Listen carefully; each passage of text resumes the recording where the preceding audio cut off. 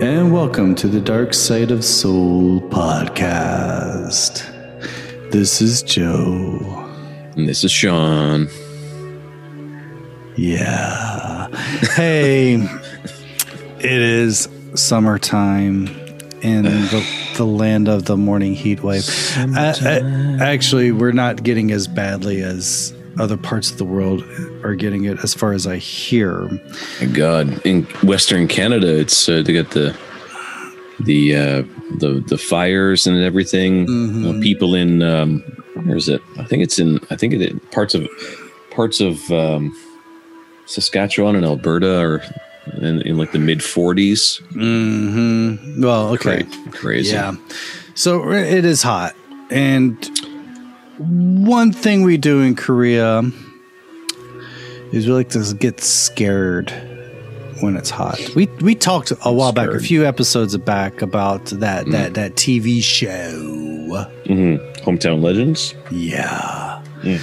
Back in the days, like the 80s, when air conditioning was not as prevalent in people's apartments, this is a way they would cool off, was watching chilly shows. And this is the time of year. Chilling shows. Not like Chilly Willy.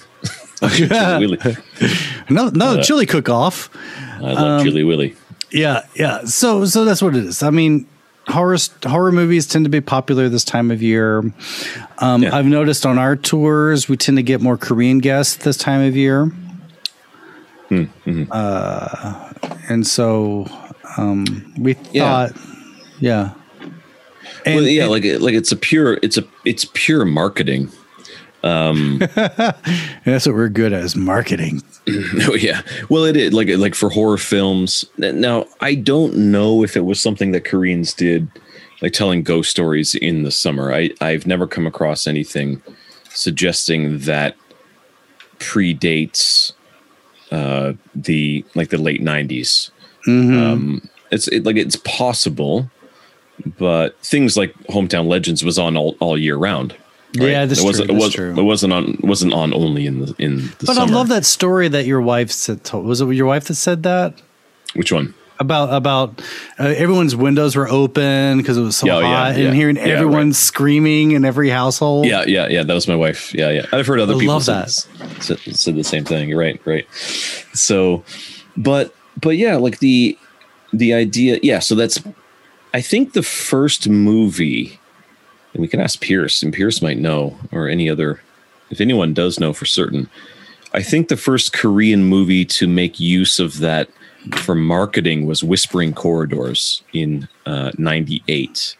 Okay. They were, and yeah, you go see a horror movie in the summer to cool down. Also, there's air conditioning in this theater. Right. You go to the bank, or you go to the cinema, and most of them. Usually kids went to the bank because it was free, and the bank didn't mind them loitering, so they were fine. Oh, really? Yeah. My wife told me too. It's like they'd buy ice cream and go sit in the bank. Yeah, that's so funky.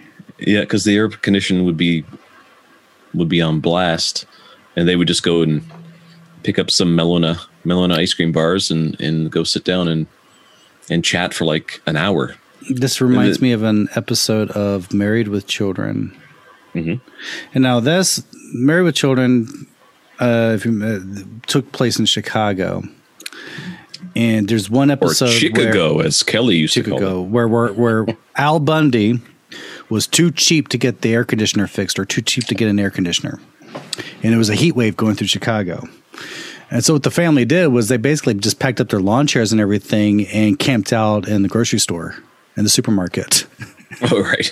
The Simpsons has something similar too. There's a heat wave, and Bart and Homer sit down and they pitch their tent in front of their refrigerator, and they open the door so it's opened into the tent. And then it breaks down, right? A malfunction. He goes, "Marge, can you set the stove to cold?" So I think that's the episode when they get the pool. Yeah. Okay. Yeah, they get the swimming pool. So, but the idea. So there's definitely very popular, but I do think fairly modern idea of telling ghost stories in summer to cool yourself off. It just reeks of marketing, right? Like, because it doesn't actually cool you off. It's a great marketing ploy to get people get butts in the seat, right? Yeah, I get it. I love it. It's fantastic. But the idea of telling stories, like well, you're American, so I think, like, my observation of the United States is summer camp. Yes. And ghost stories around a campfire. And even though my favorite summer camp movie, Meatballs, was filmed in Canada at a Canadian summer camp.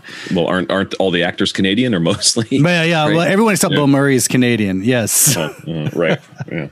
Anyway. And Chris Makepeace. Yeah, Chris Makepeace. Yeah, actually, it's actually the week we were recording, it was kind of like, it was the 42nd anniversary of that movie being released.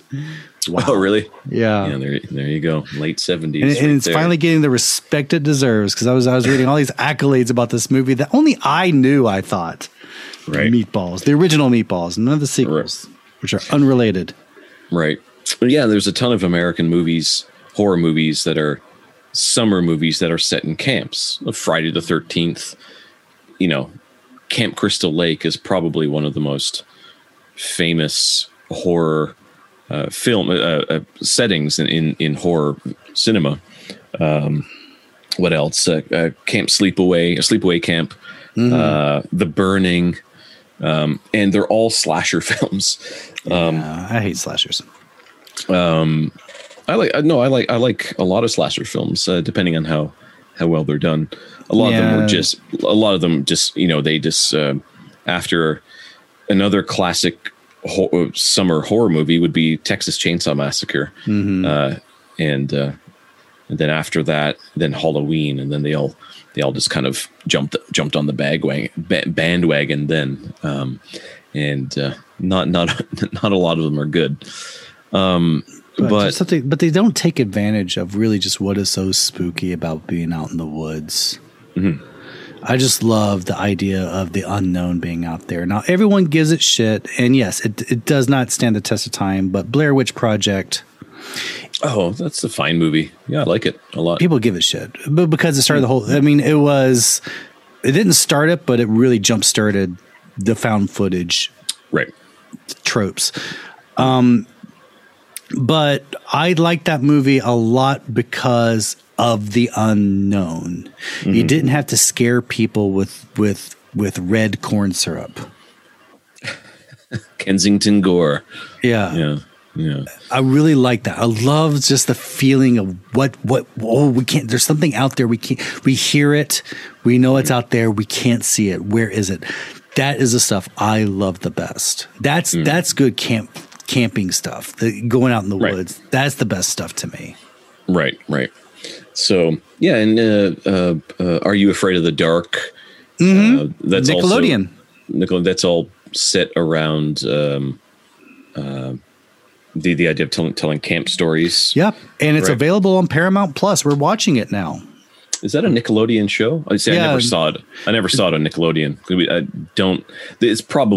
It's been in Canada for a long time now, but it wasn't. Yeah, well, a lot of Canadian shows, like You Can't Do That on Television and such, moved to Nickelodeon. Everything but Degrassi High. Right. Because we got it in Canada on YTV. Yeah, and I think it's a Canadian show. I have a feeling it was. Yeah, Nickelodeon loved buying stuff from Canada and Thames Productions in the UK. Thames. I called it Thames. Yeah, Thames. Yeah, there we go. Right. Yeah, I thought it was Thames when I was a kid too. Yeah, me too. Yeah, Thames, and then you pronounce Thames. Was like that was my introduction to the British. Just mispronounce everything. Well, in Newfoundland, because Newfoundland th is often pronounced t as well, right? Yeah. If it starts a word, they don't pronounce the h. It's just really? T. Yeah. So, but when you read it, like when I was reading it, I thought it was Thames. Thames. And then my father said, no, it's Thames. And I was like, oh, Thames. Yeah. Thames. It's Thames. Yeah. And then he's like, well, no, that's how it's said. Listen, I'm not just just pronouncing it like a Newfoundlander. That's how it's said. It's Thames. And it's like, oh, okay. Very good. But yeah, like, so telling stories, I think speaking of the British, like they have the old tradition of telling ghost stories on Christmas Eve. That is true. And that's a tradition that I love. I still love reading ghost stories on Christmas Eve. And I started doing that with my daughter Christmas past. We sat in front of our Christmas tree on Christmas Eve, and we told each other one ghost story each. That's so cute. So that's precious. Not cute. It's precious. Precious. And so a lot of fun. But yeah, Koreans do love their ghost stories, and with their marketing, but like I said, if anyone knows of any indication, reliable source that indicates that there is an older tradition of telling ghost stories in summer for the specific purpose, or said for the purpose of cooling down, then let us know.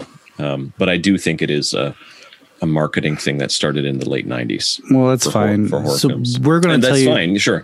We're going to tell you stories to cool down. And yes, it is a marketing thing because we want you to join our Patreon and subscribe to our show. Tour. I take this back. This is something I think is the root of this podcast. This is the stuff I kind of wanted to do when we started this. I thought we would be doing a lot more ghost stories. Yeah. Then I got distracted with the history. And well, that works fine too. It works fine, but ghost stories are fun because in social issues we talk about it a lot now too. The peak of the tour I do is my bonus ghost story at the end. Everyone loves that one, and I love it too. And and it was Robert Neff who told me that story, and he got that story from Korean university students. And I've been hunting, and now I think I've been getting better at my research lately, and now I've started finding this treasure trove of creepy Korean ghost stories that people tell each other at MTs. Right. People met on membership training, like in university and stuff. Yeah. Little ghost stories that they tell at high schools and such. Now, I had to filter through a lot of these because a lot of them were just kind of like, there was a spooky woman on my sofa and I swore she was a ghost. The end. I mean, okay, fine. Boring. Yeah. That's not interesting. Right. There was a lot of those. And so I was looking for stories that had similar elements to the ones I like to tell on the tour. And so I've been collecting them. I don't even know how many stories I got. Well, what elements are you talking about? The elements are, well, I like it when something unexpected happens. You're like, okay, the twist or something like that. Something, because it's you feel like it's going one way, and then when it takes this other turn, that's when the goosebumps happen, I feel. That's how I always feel, is that. And I also like stories that make you think. You have to stop, and some of the stories are super obvious, but others one of them you got to read again. You got to listen to it again to really catch on what was going on. But the ones that just make you stop and you go, oh, what was that, a ghost or was that not a ghost, or who was that? What? Why did they say that? And you have to think about that a little more. Those are more fun. Those are really fun because they stimulate your brain. They make you like that really brings you, that pushes your imagination forward. Yeah, and I think it depends on when and where you're telling the story. Like you have to, I think your setting wherever you are is really important to the kind of story you tell. So like a story, say if you're doing a tour, a story that causes people to go, wait a second, and they have to think for a minute. You should never do that at like the beginning of the tour because they're not going to listen to the rest of the stuff that you're talking about. Right? True. That is true. So you put it right at the end. So you leave them with something to ruminate on. And I do on my hiking tour, I have one story where there's some points because the trails can be rough. There's some points when, and I tell the people who come on the tour that there will be certain points when we'll just be walking and being careful and stuff, and I won't share anything so you can focus on the trail. Mm-hmm. So just before we start doing something like that, I share a story that isn't a ghost story, but it makes you think for a second. You're like, wait, what does that mean? And it's an old Buddhist story that's set around the beginning of the Chosun dynasty. And then I share it, and then I turn around and keep walking, and then sometimes people go, "No, wait, what?" And I was like, yeah, think back to what I said, and then after, sometimes people go, "Oh, that's awesome. That's a great story."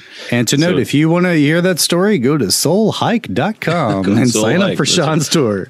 Yes. Yeah. So I think it depends. I think like around same thing. Like if you are like, say like M.R. James, he started this thing where he'd gather like his students together on Christmas Eve, and they'd all share ghost stories. But the idea would be to scare each other, but never to make everyone contemplate, because if someone's going to tell a story after you, they're just going to be focusing on this previous story, not on yours, right? And then, you don't want anyone upstaging you on. Well, too bad, because those are most of the stories I got tonight. Okay. Some of them are straightforward. I'll see if I can. I'm not really telling them in any order. It's just the order, kind of how I found them, or just how I put them in my list.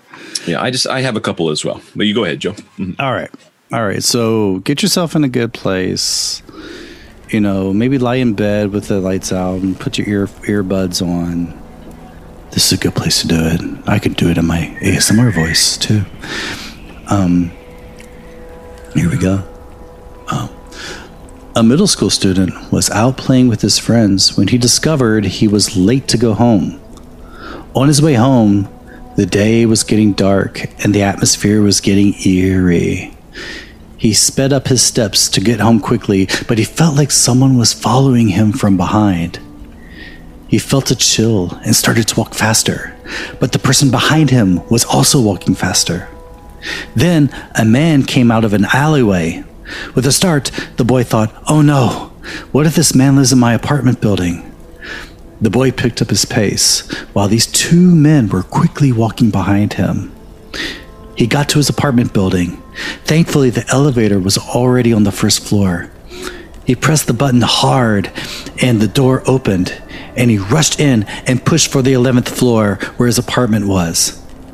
He mashed the closed door button. Right when it was closing, a hand blocked it. It reopened. It was the first man who was following him. The door closed. The man pushed for the 10th floor. The door started to close. The door was closing, but another hand blocked it. It reopened.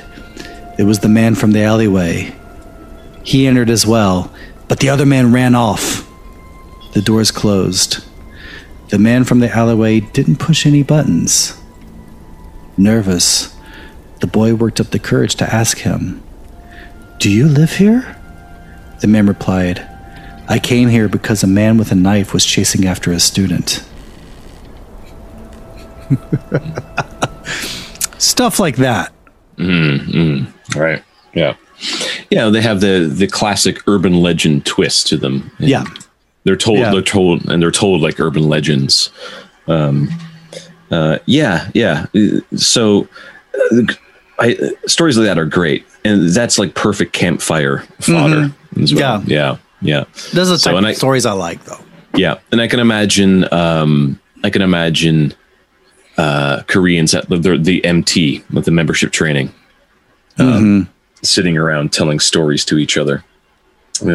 I don't know if that's still common, if they commonly still tell stories to each other. I do know if that they did in the past, at least, but yeah, I have no idea if they still do. I have. It turns out they are sharing them online, because I've finally started finding some places. There's some Facebook groups and such where they are sharing them online. Right. So, what were some sources of scary stories that you liked when you, like, as a kid growing up? Oh my gosh. Well, my grandfather was really good at it. But it was really more of the theater he would use. Oh, okay. It wasn't really plot. It was kind of like a boy was being really bad and he was really rude to this man. And the man said, well, one day, tonight while you're in bed, I'm going to go to your house and I'm going to get you.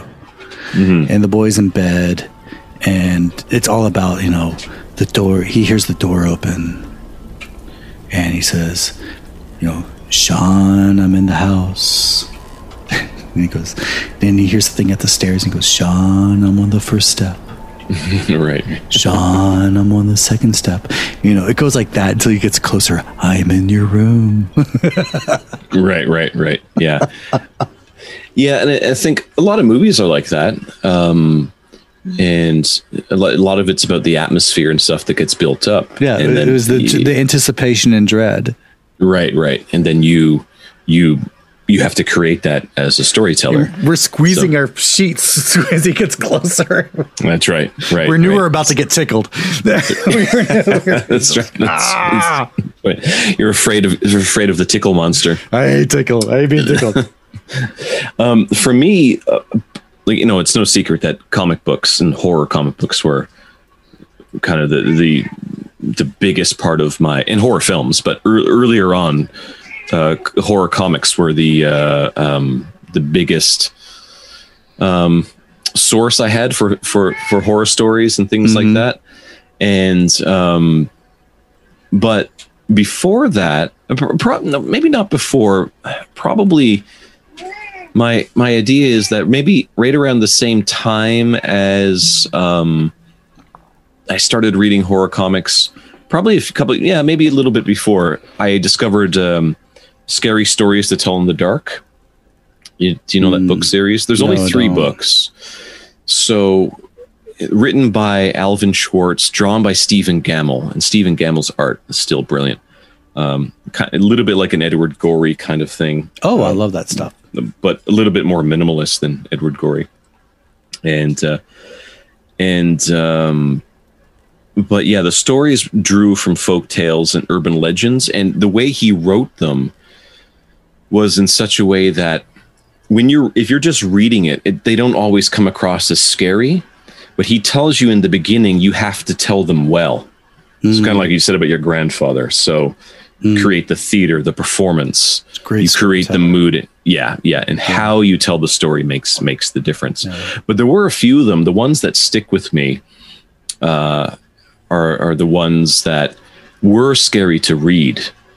And there was one in the second book called More Scary Stories to Tell in the Dark, called Harold. And that was about a scarecrow who likes to skin people. But one of the stories that I remember the most from the first book, and I don't remember when I read, it's probably around 1988. I was about 9 years old. And I read this book. I read this story, and it was called The Girl Who Stood on a Grave. So I have the book, and I'm just going to read it the way it's written in the book. Okay. So some boys and girls were at a party one night. There was a graveyard down the street, and they were talking about how scary it was.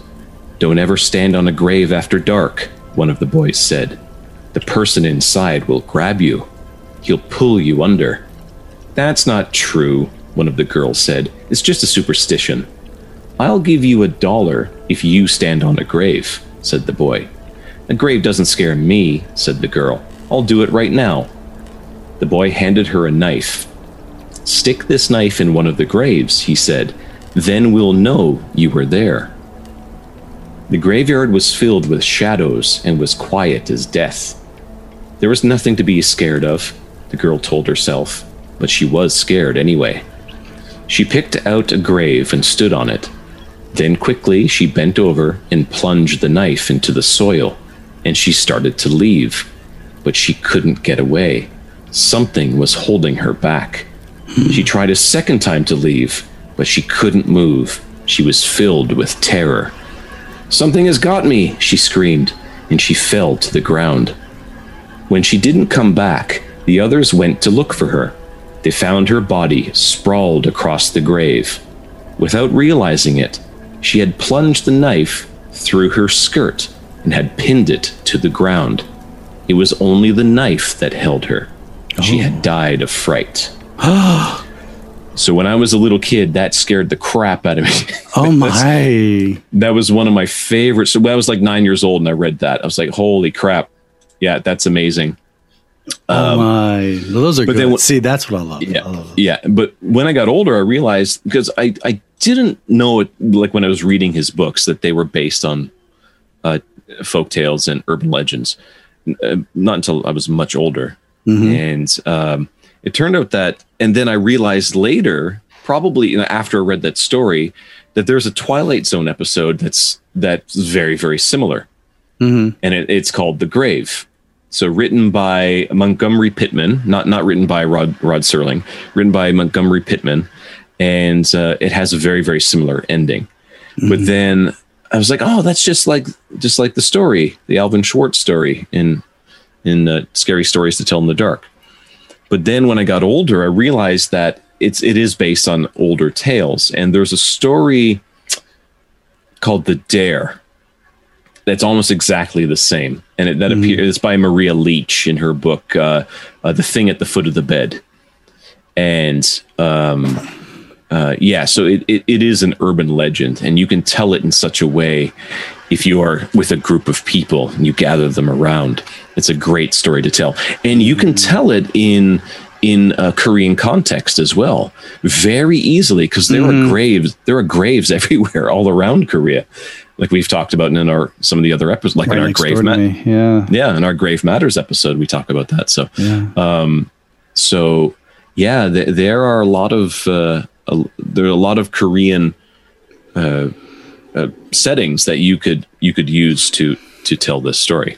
I wonder if some of these were adapted. See, what I did was I was trying to make sure some of them, they start off by saying, "Oh, this came from Japan," and some of them have Japanese elements, and I'm like, "Yeah, you're not making the cut." So I didn't get those. We'll return to the podcast after this message. Get our comic book, The Dark Side of Soul: Weird Tales from Korean Lore, at our website, darksideofsoul.com, or get it at Comixology. If you're in Seoul, visit the Dice Latte near Hwegi Station to get your copy. Written by me and drawn by Tim Bauer, it's 50 pages of folkloric dread. And now, back to the show. Well, there was this one. And Sean, you're not looking at the notes, are you? You haven't read these before. No, I'm not looking. Oh, good, because I don't want you to. Because I want to get your reactions. I mean, and I tell you, the further I go, I think the better they go. So, a pianist was in a state of unconsciousness in a hospital after being involved in a serious car accident. The doctors had to amputate her right hand and one leg. When the pianist awakened in the recovery room, she was in a stiff neck brace and couldn't look down. Her friend was next to her. Groggily, the pianist asked, "Are my hands okay? When I recover, will I be able to play again?" Her friend didn't want to tell her the truth while she was still in this state, so she just nodded. After a few days, the pianist was able to move her head. She said, "Please loosen the armrest so I can move my fingers. I think I've been lying in bed for a few days already. I'll need to practice to see if I haven't forgotten to play the piano because of the accident." And the friend said, "I'll loosen it, but you've been injected with painkillers. You won't be able to feel your hand." She loosened the restraints. The pianist closed her eyes in concentration and hummed a tune she played on the piano. The friend felt so awful about her lying that she left the room. Suddenly, she heard a nurse scream down the hall. She went into the room. Her friend's severed hand was in a jar of formaldehyde. The fingers were moving like they were playing a sonata. I like that one. Oh, that's almost exactly like a story from Tales from the Crypt. Yeah, that sounds like it. I think that sounds a little familiar. Yeah, but a little bit different. Some of the points of the story of the narrative are different. I'm trying to remember if the guy is he a piano player? I think so. I think he's a piano player. I'd have to go through. We have to go through the book, but the same thing. The guy he kills somebody, and was it Tales from the Crypt, or was that? Well, it did feel like something that was more of an international urban legend that was put into Korea. Right. I'm trying to think if it was Tales from the Crypt or Chilling Adventures in Sorcery. Well, I can't remember which. It does sound like a Tales from the Crypt thing. Mm-hmm. Yeah, that's a classic. That's good. Yeah, it's a good story. Yeah. I mean, okay, I got another one that's a little more Korean central. I mean, it has a lot more Korean elements in it. Okay. Yep. Well, a lot of Koreans play piano. Well, that's why I put that in there. Yeah. It's okay. Yeah. Here we go. A high school girl was bullied by two other girls, Hyejin and Sehee. One day, just like any other day, she walked the alleyways alone. She spotted a diary with a terrifying blood-red color and immediately picked it up out of curiosity. She ran straight home and opened it in her room. On the first page, it was written in the girl's own handwriting. Hyejin, who bullied me today, died in a car accident. Below it read, "Tear this page out if you don't want it to happen." The girl thought about it, and she thought, it wouldn't be so bad for Hyejin to disappear. The girl woke up the next day and went to school. Her homeroom teacher looked thunderstruck. She announced, "Yesterday evening, Lee Hyejin died in a car accident." The girl let out a relieved sigh. The classmates turned to look at her, but she pretended to be distraught. She couldn't wait for school to end so she could jump with excitement. After class, she ran home to her room and opened the diary to the next page. It read, "Today, Sehee fell from the apartment balcony and died." Below it read, "Tear this page out if you don't want it to happen." The girl was so excited she could hardly sleep. The next day in homeroom, the news spread that Sehee had died from falling from her apartment balcony. The girl was overjoyed. "They'll never bother me again." When she got home, she was curious, so she went into her room to open the diary. It said, "Today, Hyejin and Sehee came to visit me." She closed the book as she heard two girls laughing. Nice. Yeah, classic. I like that one. Yeah, that's good. Yeah, that's a good one. So, what about? I'll share a couple of mine too, but what about classic movies? Any horror movies that kind of, because I think the anthology film is kind of perfect for. Oh, I agree. Yeah, good short stories and like Twilight Zone. Tales of morality, because this one kind of was a tale of morality, because you can kind of hint that the girl was not behaving well. Yeah, right. Yeah, yeah, and you wishing death on people is even if they might, if they're not the best people, it's definitely a key of the morality tale. So a story. This story that I'll share is allegedly true. And it was told to me when I was a little kid, and more like I heard people telling it, the adults telling it. And because I've mentioned before, I grew up on ghost stories and haunted, stories of haunted, abandoned, or haunted railroad tracks. The railroad tracks between the town of Carbonear and the town of Bristol's Hope, where I grew up, are allegedly haunted. There's a woman in white there, classic woman in white tale, and we called her the Mrs. on the Track. And in my my cousin and I, my cousin Rob, we think we saw someone on a track one night when we were on the ATV, because we were maybe 14 years old, and my cousin lived in the town Bristol's Hope, and we would go to Carbonear to go see our friends, and I lived in another town over called Victoria, but they're all connected, right? And different municipalities, but they're all connected. Culturally, they're all connected. And I would spend weekends at his place, or he'd come to mine. But if I was at his, we'd hop on his ATV, his quad, and we would go around the old track. Because the rail bed is still there, but the tracks have long been torn up. They were torn up, I think, in the late 80s. I think they were torn up. The trains went out of commission way back, and then the rails were down until about the late 80s. But the beds are still there, and people use them to travel between towns. They got on their ATVs or their skidoos in winter, and they travel between towns.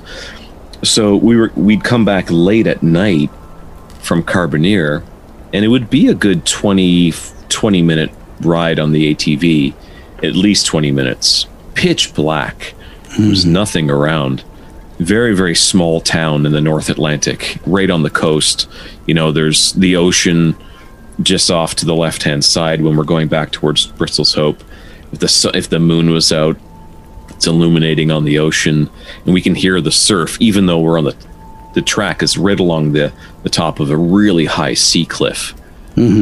And it's said that there was a woman got hit by a train way, way back, and her ghost is supposed to be in a certain area. One night when we were going back, we were almost certain that we saw someone there. There was something tangible. And that was the strange thing. It didn't look like an incorporeal being. It looked like something that was tangible. It looked like you a human. Touch it, yeah. But it was a woman and wearing white. And after we're like, holy shit, did you see that? And if I'm remembering right, we talked about it, but then we were kind of talking about it after, saying no, maybe we didn't see anything, and it was very, very, very strange. Anyway, so that's where I grew up. It's full of stories like that. So one story I heard when I was young, and these are a bunch of adults. We were in the cabin, we call it. We're in the cabins in the woods, and all the adults gather around, and and I'm just a little kid walking among legs, and everyone's drinking, and I'm drinking Coke and eating chips, and and going to see my cousins and stuff, going to the kitchen, and I'm on my way to the kitchen in the cabin. The adults the men mostly are usually telling spooky stories or things like that. No one seemed to talk about politics and stuff when I was a little kid. A lot of us do that now when we get together, but yeah, not back then. Not that I noticed anyway. And this one story was being told how the person telling it said when he was a boy, he would go into the woods with his father to chop wood, go into the forest to chop wood. And they take their old truck in. It was this was in the 1950s. And they drive into the woods, chop wood, load up on the truck, and then drive back out, and then, stack the wood next to their house just outside. And they'd always take their dog with them. If you had a dog, your dog always went with you in the woods. And one day they went in and they said goodbye to the wife and the mother, and off they went, and they were usually gone for most of the day. And they didn't come back by supper time, and the mother didn't really think that unusual because they were often late. So she prepared supper, but she didn't think it strange that they weren't there yet. And then she heard the dog barking. It was their dog. He was out in the garden, and he was barking, standing in front of the door barking. So she went out, opened the door, saw the dog there, and he said, what are you doing back? And her husband and son weren't back yet. The truck wasn't nowhere to be seen, and the dog was there barking and barking. And the dog would run a certain distance, turn around, and bark. And so the woman thought, okay, something bad's happened. She put on her shoes and she started following the dog. And the dog was running and running and running into the forest. And the woman was running behind the dog. And when they got to the crest of a hill, she looked down and saw that the truck had tumbled over. What had happened, the axle broke and the truck turned and it rolled down a hill. And the father and son were still trapped inside. So she ran down to see if they were okay. They were fine. And they said, go get help. She ran back. She got help. People came in, got them out, flipped the truck over. And everyone was okay. They had to go to see the doctor, but they were fine. But before they did that, they pulled them out and they're checking them to see if they're okay. And the father asked his wife, how did you know we were here? And she said, the dog came back. It was amazing. The dog came back and told me. And he said, that's impossible. Because when they turned the truck over, the dog was crushed by the truck. So allegedly the ghost of the dog came back and told her about the accident. Apparently a true story. It happened in the area where I grew up. So there you have it. That's a good one. Ghost dogs. Ghost dogs. There are ghost dogs. Lots of ghost dogs. The black dogs, like in England and stuff like that. Big part of English folklore. The black dogs. They're good dogs. They're good dogs. And this just I just remembered this story as well. This is very interesting. Not exactly scary, but one of my treks through the Nepal Himalaya several years ago, I was coming down from a peak, and I was with my friend Dome, and my Dome, who's from there. He's from the Himalaya. Really, really good friend of mine. And my friend Kyle, I met him in Korea, but he's from Newfoundland as well. And we were coming down this peak, and it was full of snow. We were glissading at certain points. Glissading is when you sit down and you kind of slide down on your butt. And you either use an ice axe or a pole, like a trekking pole, to steer yourself. So there was a lot of snow, a lot of ice on this peak, and we were descending. We were hours away from the nearest town. And then this big black dog suddenly is coming up the peak. He's going up this peak. He's going up towards 6,000 meters. And we were thinking, what the hell is this dog? This is weird. And I asked Dome, I said, where do you think this dog's going? He's like, I have no idea. I really, really, really don't know what's going on with this dog. So we sat down for a bit. I had some dried apples that I got several days before in a small village, Himalayan village. And a man had some apple trees there, and he would dry apples and sell them. So I bought a bunch, and I would snack on them while trekking. And I sat down with the dog. I fed him some of the apples. He was very friendly, very gentle. And we said, okay, we should get going because it was getting late. We should try to get down get off the mountain and get into the village. And as we started going down, I was calling to the dog. I was like, come on, boy. Come on, let's go back to the village. And he looked at me. He looked back up, looked at me again. Then he turned around and started walking up. So I was like, how weird. And we said, okay, well, that's what he wants to do. He didn't look old. He didn't seem sick at all. He was just going up, and there's nothing up there. For him to go in that direction, the nearest inhabitation is 3 days away in that direction. So we thought it was strange, and that was all we could do. We went down. When we got into the village, we went into a place that in the area they're called bati, and bati means chatji, means tea house in Korean, chatji. So, but these bati can offer rooms to stay. So we went into a place, and we were like, we want to have a meal. We just came through down from the peak, and we'd like to stay here for the night. And the woman said, that's fine, sure. And we put our stuff down, rubbing out the oncoming of frostbite that we were kind of getting and things like that. And we were just exhausted. And we sat down, and the woman brought us some tea, and I told her about the dog. And she said, that's really incredible. She said, do you know that the mountain spirits in this area turn themselves into dogs so they can roam among the people? And I said, she said that's what we say in this area. So I was like, are you suggesting that was actually a mountain god? She said, yes, probably. She was adamant. She's like, yes, that was probably a mountain god. So another interesting mountain dog, mountain god. Yeah, there you go. So she wasn't dyslexic, I'm sure. So. That's a good one. Yeah. Let's see this one. This is a hard one for me to try to translate right. Young-hee and Mie had a big argument for some reason. Young-hee was angry and marched off to the park to a private area she liked to go to be alone. Mie was so angry that she sat down at a local convenience store and ate an ice cream.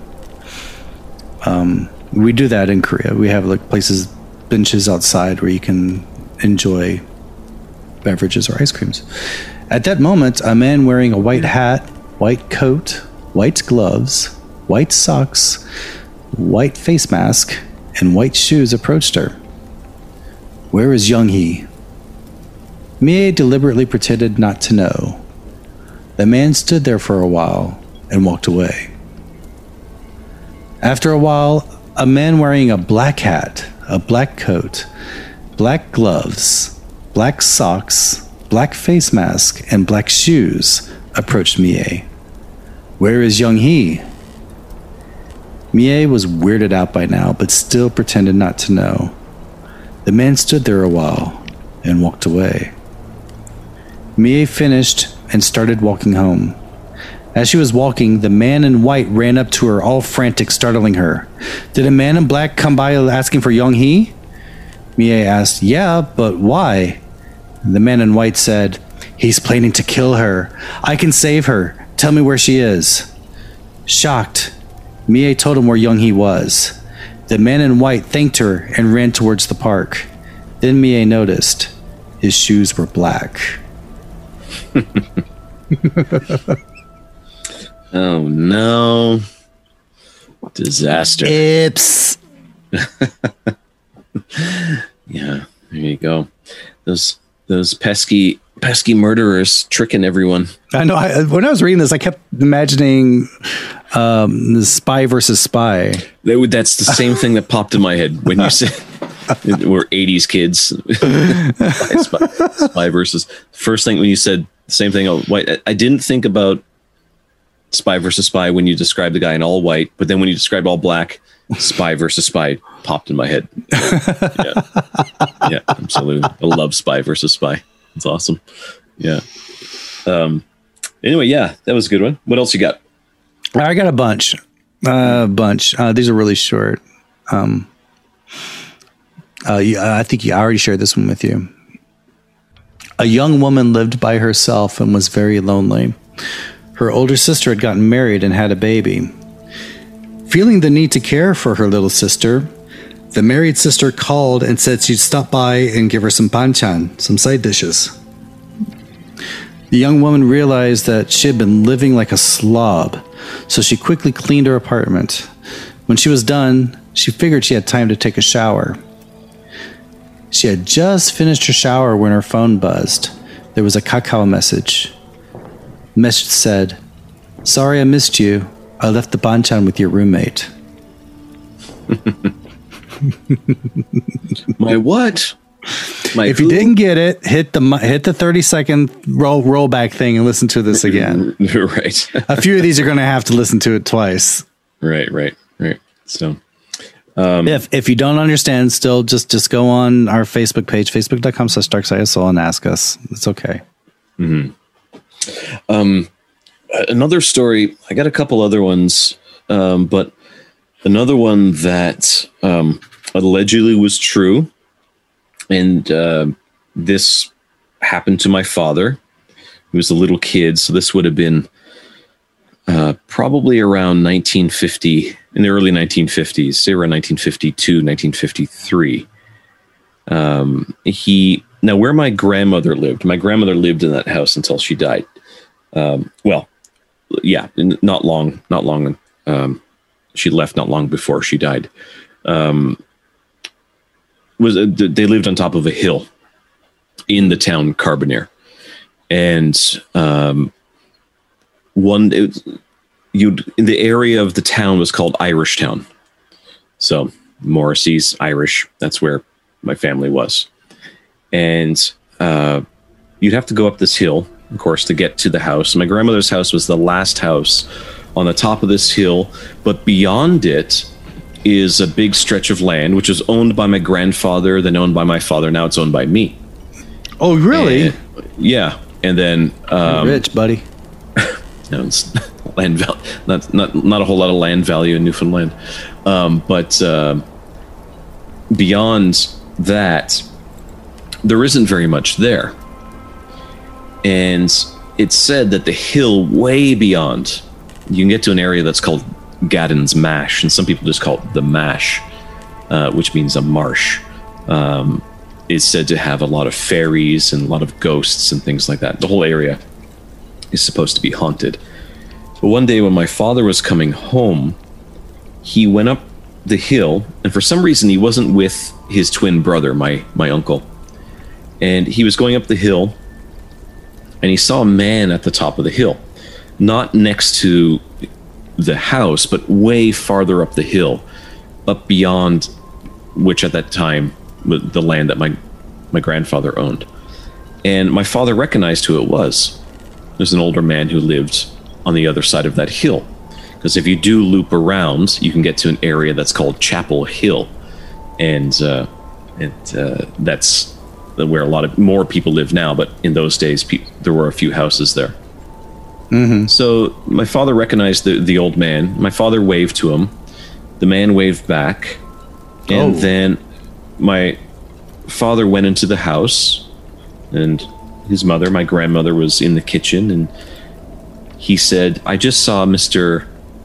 Such and Such on top of the hill." It was kind of strange that he was on top of the hill there. He's just standing there, but he waved to me, and my grandmother said, "You couldn't have seen Mr. Such and Such. He died two days ago." Apparently that happened. My father was adamant that's who it was. Ooh. So, and the area where my father saw him, he lived on the other side of that hill. That's where he was. And in those days, that's where the wake would have been. And the graveyard is not that far. The St. Patrick's graveyard, the church, is just down from there. So apparently another experience that my father had. Wow. In Old Carbonear. Yeah. What I have, this is from, I don't know if it's a movie or a book called Gompo Tukup. Fear Express. Yeah, I don't know. It came out in 1993. There was a child who was scared to go into the elevator at his apartment building. He always felt that someone was looking at him and even heard whispers in his ear. Because of this, he was too scared to go into the elevator at night. It got to the point where the child was too terrified to go into the elevator, so he always took the stairs. One evening, when coming home, he saw his mother waiting for him in front of the elevator. He was relieved. They both got into the elevator together.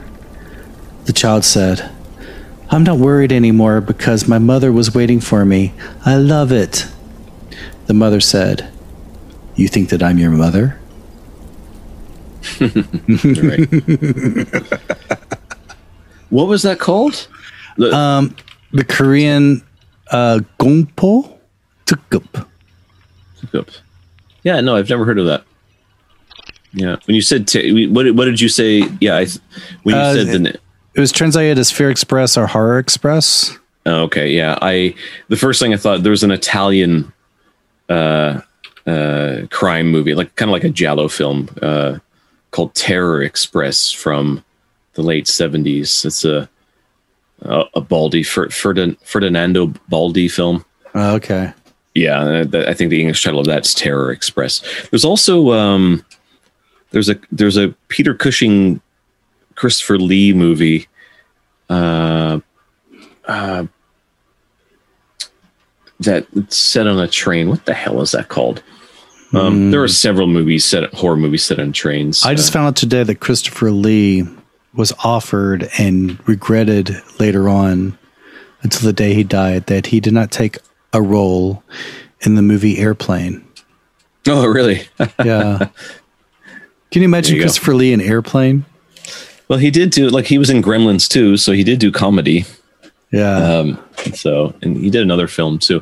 That movie is called Horror Express. That Christopher Lee, Peter Cushing movie. Early 70s, it's like 72. Okay. Yeah, that's a good movie. It's more like a kind of like sci-fi horror movie. And so I just have one more thing that I'm going to share, but I'm going to wait until the end. Okay. You go ahead. I'm going to give a bunch of these. This one, you can kind of predict what's going to happen. But again, if you think about it even more, it gets even creepier if you just think about it. The year is 1997 in Bangbedong in Seoul. A student is in a cheap apartment studying, and he was cramming for his final exams. Suddenly, there was a thumping sound on one of his walls. Thump, thump, thump, thump, thump. It was getting softer and louder and softer. The apartment building didn't have good soundproofing. In frustration, he banged against the wall for his neighbors to shut up. He was annoyed and tired, and he fell asleep. And within the next hour, he fell asleep within the next hour without finishing his work. He woke up to a loud noise the next morning. Police and detectives were gathering at the apartment next door. A man had gotten into a fight with his wife and beat her to death the night before. The detective approached the student for an interview. The detective explained that the husband surrendered to the police that night after he realized what he had done. He asked if the student had heard anything. The student said he had heard a loud banging at 11 o'clock that night. The detective paused. He said the husband had surrendered at 10 o'clock that night. The student was startled, wondering what was thumping up against his wall that night. He kind of shrugged it off as a ghost, which in itself is kind of creepy. But then when he told one of his seniors about it one evening, the senior brought up a more frightening possibility. What if she was still alive at that time? So like the husband surrendered at 10 o'clock and the police took him away. Then he heard the thumping at 11 o'clock. Was it a ghost or was it someone who was still alive? There you go. See, that was even creepier if she was still alive, I think. That reminds me, there is a very, very short story that I read. I read it on the internet some time ago, and I'm going to have to paraphrase it, but a man says how he was in a deep sleep, and he was awakened in the middle of the night by his wife, and she was violently shaking him and telling him that there was someone in the house, there was someone in the house, there was someone in the house, and reminding him that she was killed by someone in the house 2 years before. Oh. Ooh. Circle of death. Yeah. So she can't escape her murder. Mm-hmm. Yeah, I can't remember where I read that. I read that several years ago or at least a couple of years ago on the internet. I didn't like how it was written, and so I always felt that the repetition was a better way to tell that story. Yeah, that works well. Mm-hmm. And this one I have, this is a folktale. So you might have heard this one. Likely you have, Sean. Jump me if you've heard this before. After suffering from illness for a long time. Okay. Go ahead. Go ahead, you say it. Okay. No. After suffering illness for a long time, an old woman died. The bereaved family of the grandmother took her coffin and carried it to the mountain Sonsan for burial. However, when a pit was dug at the site of the tomb, water leaked into the pit. The bereaved family dug another pit next to that one. This time it was full of snakes and tree roots wriggling around. In the end, the bereaved family could only bury the grandmother after digging a third pit next to those two. 3 days later, the granddaughter had a dream of the dead grandmother while sleeping. In the dream, the grandmother was muttering something as she walked with a gloomy expression. She couldn't hear it very well, but it sounded like she was saying, "Empty, empty." When the granddaughter woke up, she felt very bad. The next day, the granddaughter's uncle asked her to go fishing with him, but for some reason, the granddaughter was worried about her dream and did not go fishing. That day, in a boat accident while fishing, her uncle died. Not long after her grandmother's funeral, her uncle's funeral was also held. 2 days after that, the granddaughter had another dream of her dead grandmother. Again, Grandma seemed to say, "It's still empty, still empty." The next day, the granddaughter was supposed to go up to Seoul with her aunt, but because the dream was so real, she did not go. On the way to Seoul, her aunt died in an accident. So now within 10 days, 3 funerals were held for members of this family, and each time they went to Sonsan to bury them. After that, nothing more happened, and the grandmother never appeared in her dreams. The moral of the story is, when making a grave, never dig an empty pit. Yeah, no, I don't think I've heard that particular story before. But when you said the grave and then water, I thought of the song "Water Grave" by the Imperials. Oh, that's the first thing that popped in my head for some reason. This is my darkest one. This is also from Horror Express, Fear Express. Two sisters were in their bedroom. The older one was studying. She had a bag of candy. The younger sister asked if she could have some candy. "Yes, but you can only eat half." The older sister started studying and got absorbed in her work. After a while, the younger sister said, "I've already eaten half. Can I have just one more?" The older sister was too busy to argue. "Sure, go ahead," she said without looking. She got absorbed in her studies. After a while, she heard, "I ate it all, but there are only 2 left. What should I do? Can I eat the whole thing?" The sister was annoyed, turned around and shouted, "Yeah, eat them all." However, her younger sister wasn't anywhere to be found. Instead, there was a ghost with long hair muttering while chewing on the last 2 remaining fingers of her younger sister. Yummy. That sounds like an Edward Gorey type of thing. Right. Yeah. That's definitely something you'd see that in Tales from the Crypt, probably drawn by Johnny Craig, and maybe written by Johnny Craig or with Al Feldstein. Yeah, that's definitely something from that as well. Yeah. All right, I got a few more. I think I got 3 more. A man was coming home from his apartment building after work when he overheard some neighbors talking about a series of break-ins in the neighborhood and that someone in the building itself was murdered. They were visibly alarmed. The man himself was spooked. He unlocked his apartment and entered. Immediately, he saw his small place was disheveled. Someone had broken in. He called the police to report the break-in.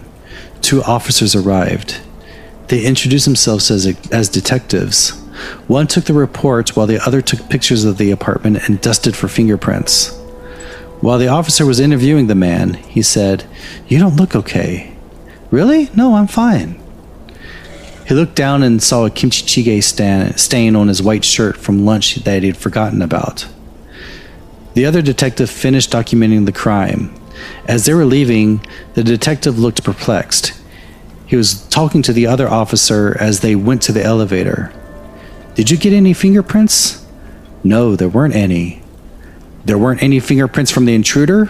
No, there weren't any fingerprints in there at all. That's one you have to think about. Right. I like how you couldn't keep it together to do the Twilight Zone theme. I couldn't do it. I couldn't do that. It's a twist. That is kind of the not the Fifth Element, the Bruce Willis thing. The Sixth Sense. Sixth Sense. Fifth Element, yeah. Sixth Sense. One of those. Fifth Element's also Bruce Willis, though. Yeah. 7. He's not in that. I know. But, Ocean's 8. All right. Deep Space Nine. Okay, now this one, I will warn you.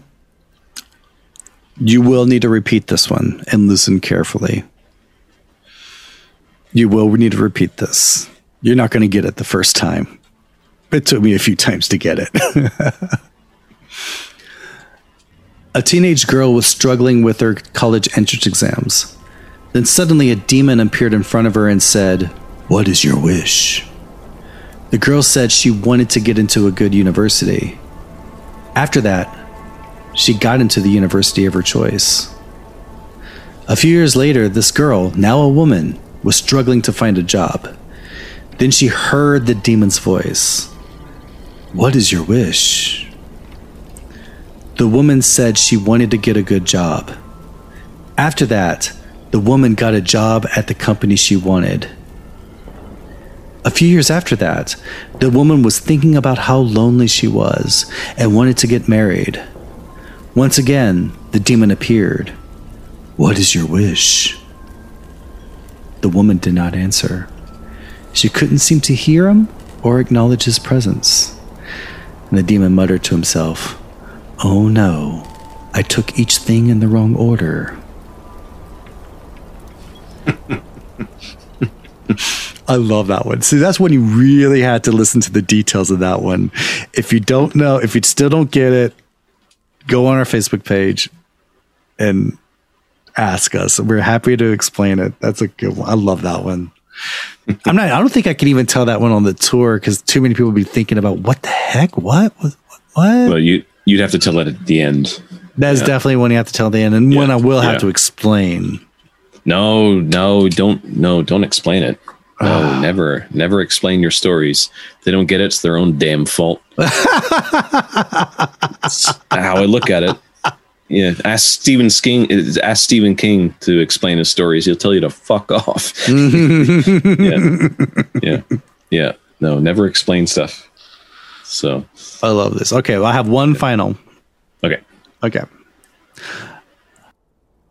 A man went to his 2 aunts' house with his 4-year-old daughter.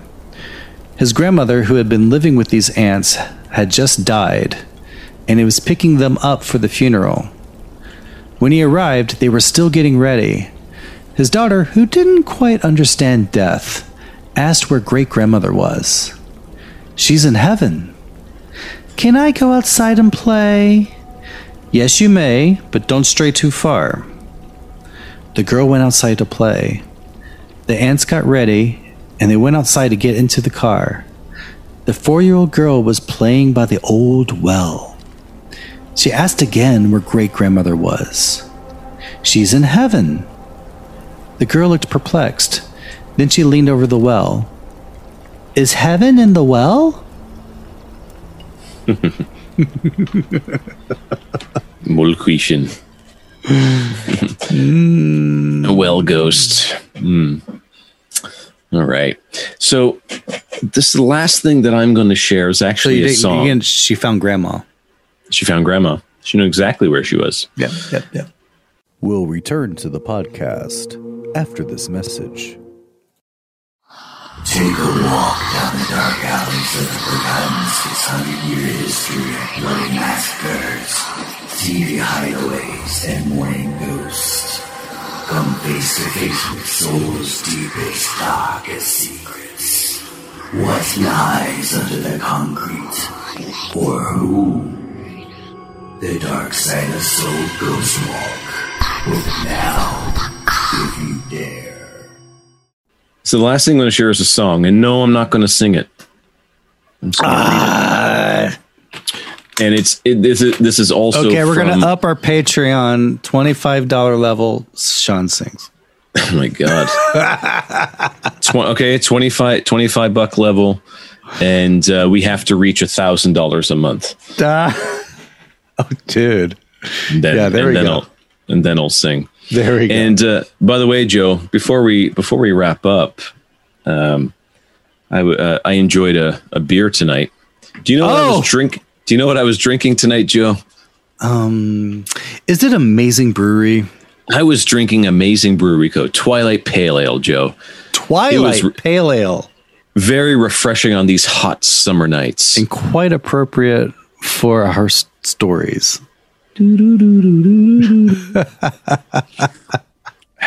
Very refreshing. It's gone. It was full when we started the show, and now it is gone. So it's gone. Good night, everyone.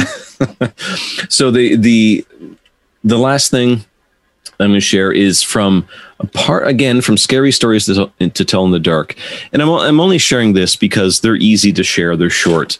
I can't share some of the stories like that I loved from horror comics as a kid because they're comic books. It's a visual medium. Yeah. And my criterion for all these was they had to be short. Right. So, I could tell the story from some of the stories from the comics, but because they're short. But no, you have to see them. They go hand in hand with their art. They're the comic book medium. So, and I love the first novel I've ever read. First novel I ever read was Dracula. I was about 11 years old. That was the first novel I ever read. I read Salem's Lot. There you go. There you go. It's a lot thicker than Dracula. Is it? Yeah, Salem's Lot's good. But I'm much pages. Thicker. I'm much thicker. Much thicker than me. Okay. All right. We're both vampires, though. Anyway, so there's a section of Scary Stories to Tell in the Dark, the first book, that's called They Eat Your Eyes, They Eat Your Nose. And all of the sections start with kind of a short introduction. So you get the title of the section, then you get a beautiful piece of art by Stephen Gammell, and then the introduction. The introduction to this one says, there are scary stories about all kinds of things. The ones told here are about a grave, a witch, a man who liked to swim, a hunting trip, and a market basket. There is also a tale about worms eating a corpse, your corpse. And when I was a kid, I was like, oh, I got to read that. And it turns out that that's actually a song. So the lyrics are printed, and also the music's printed in the book. And there are people all over YouTube who have recorded this song. Mm-hmm. So it's called the Hearse Song. I'm not going to sing it, but I will read it as if it is a poem. I loved this when I was like 11 years old. Me and my buddy Mark Weinarowski, old friend, we loved this kind of stuff. Mm-hmm. And this is it. This is the Hearse Song. Don't you ever laugh as a hearse goes by, for you may be the next to die. They wrap you up in a big white sheet, from your head down to your feet. They put you in a big black box and cover you up with dirt and rocks. All goes well for about a week, then your coffin begins to leak. The worms crawl in, the worms crawl out. The worms play pinochle on your snout. On your snout, yes. They eat your eyes, they eat your nose, they eat the jelly between your toes. A big green worm with rolling eyes crawls in your stomach and out your eyes. Your stomach turns a slimy green, and pus pours out like whipping cream. You spread it on a slice of bread, and that's what you eat when you are dead. So if anybody wants to hear people singing that, just search the Hearst song, Scary Stories to Tell in the Dark, and you'll find it. Well, maybe we'll link to it because there's just a ton of people doing it. I swear I can hear Shel Silverstein singing that, but I don't think it was him singing it. The worms go in, the worms go out, the worms play pinochle on your snout. Yeah. So there you go. I love that when I was a kid. But I never heard it as a song until much, much later. Oh, really? Oh. Yeah. So, and now it's just all over YouTube. Maybe we can have a version of it play us out here instead of our regular. I'll probably forget. No. Yeah. Nope. I'll forget. Anyway, we'll stick with our regular theme. Okay, which was done by Sodak-san. You can find on Bandcamp under Jeju Digital. One of our patrons was just talking about how he discovered Sodak-san's music and really dug it. It's awesome. It's creepy, especially the album that he has that contains the theme that we use on this show and the theme that I use on my Weird Tales from Korean Lore audio series on Patreon. Yes. So, they're really good. And if you join our Patreon, starting at just $5 a month, you can get Weird Tales from Korean Lore. You can get the video version of the podcast. You can get the podcast ahead of time, like soon after we record it. And a bunch of other bonuses. Our top level patrons also get gifts mailed to them every month. Little fun spooky themed trinkets. This past month was portraits that change. What do you call those? Yeah, they holograms that change. Yeah, anaforms. Right? Yeah, they look like classic old fashioned like 1800s photographs, and then if you look at them the right way, they turn into skeletons and are macabre. Monsters and zombies. And one of our other top tier patrons, one of our Tokebi patrons, his mother opened it accidentally and had a look at it, and she was like, "Oh, why is he? What? This is an old picture he got here." And then it transformed into this. Oh my god! Demon face, and she freaked out and gave him shit for like I don't know how long, but there's some.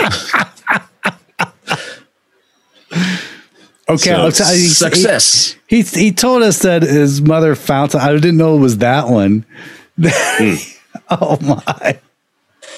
Yeah, just it was like today or yesterday or something like that. Anyway, because they should have been. I was checking. They should have been arriving this week. Oh my gosh! Anyway, you can find us on Patreon.com/DarkSideOfSoul. I think that is. Just find us on Patreon, Dark Side of Soul.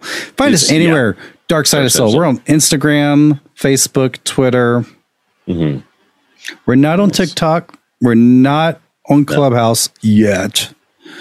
Well, you and I are on Clubhouse. But Clubhouse seems to kind of be slowing down. Like it was kind of a fad that seems to be in the declines. But you and I are on Clubhouse. So we'll see. We'll see if it turns into Snapchat. We could do something with it. We'll see. Certainly. Anyway, we do want to thank our top tier patrons: Angel Earl, Joel Bonamini, Jamie Staley, Sharon Cullen, Devin Hiffner, Minsuk Lee, Laura Casey, Jane Hargrave, Sarah Ford, Alex Radia, and Ryan Berkebal. Thank you, everyone, for participating. Thank you for listening. I hope you were able to stay cool today.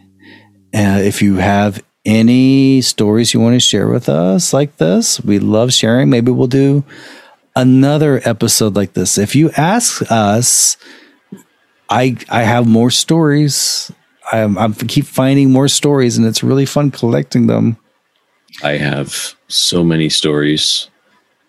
dozens and dozens. Anyone can see the video. My library behind me is mostly folklore and there are some history books, but those are mostly folklore and ghost story books behind me. Oh, wow. Okay. Yeah. I've been to your library. He's saying the truth. All right, everyone. Thank you for listening. Until next time, stay spooky and stay cool. And good night. You'll be the next to die.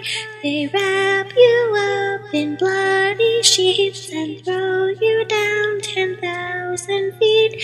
They put you in a big black box and cover you up with dirt and rocks. All goes well for about a week until your coffin begins to leak. The worms crawl in, the worms crawl out, the worms lay pinnacle on your snout. They eat your eyes, they eat your nose, they eat the jelly between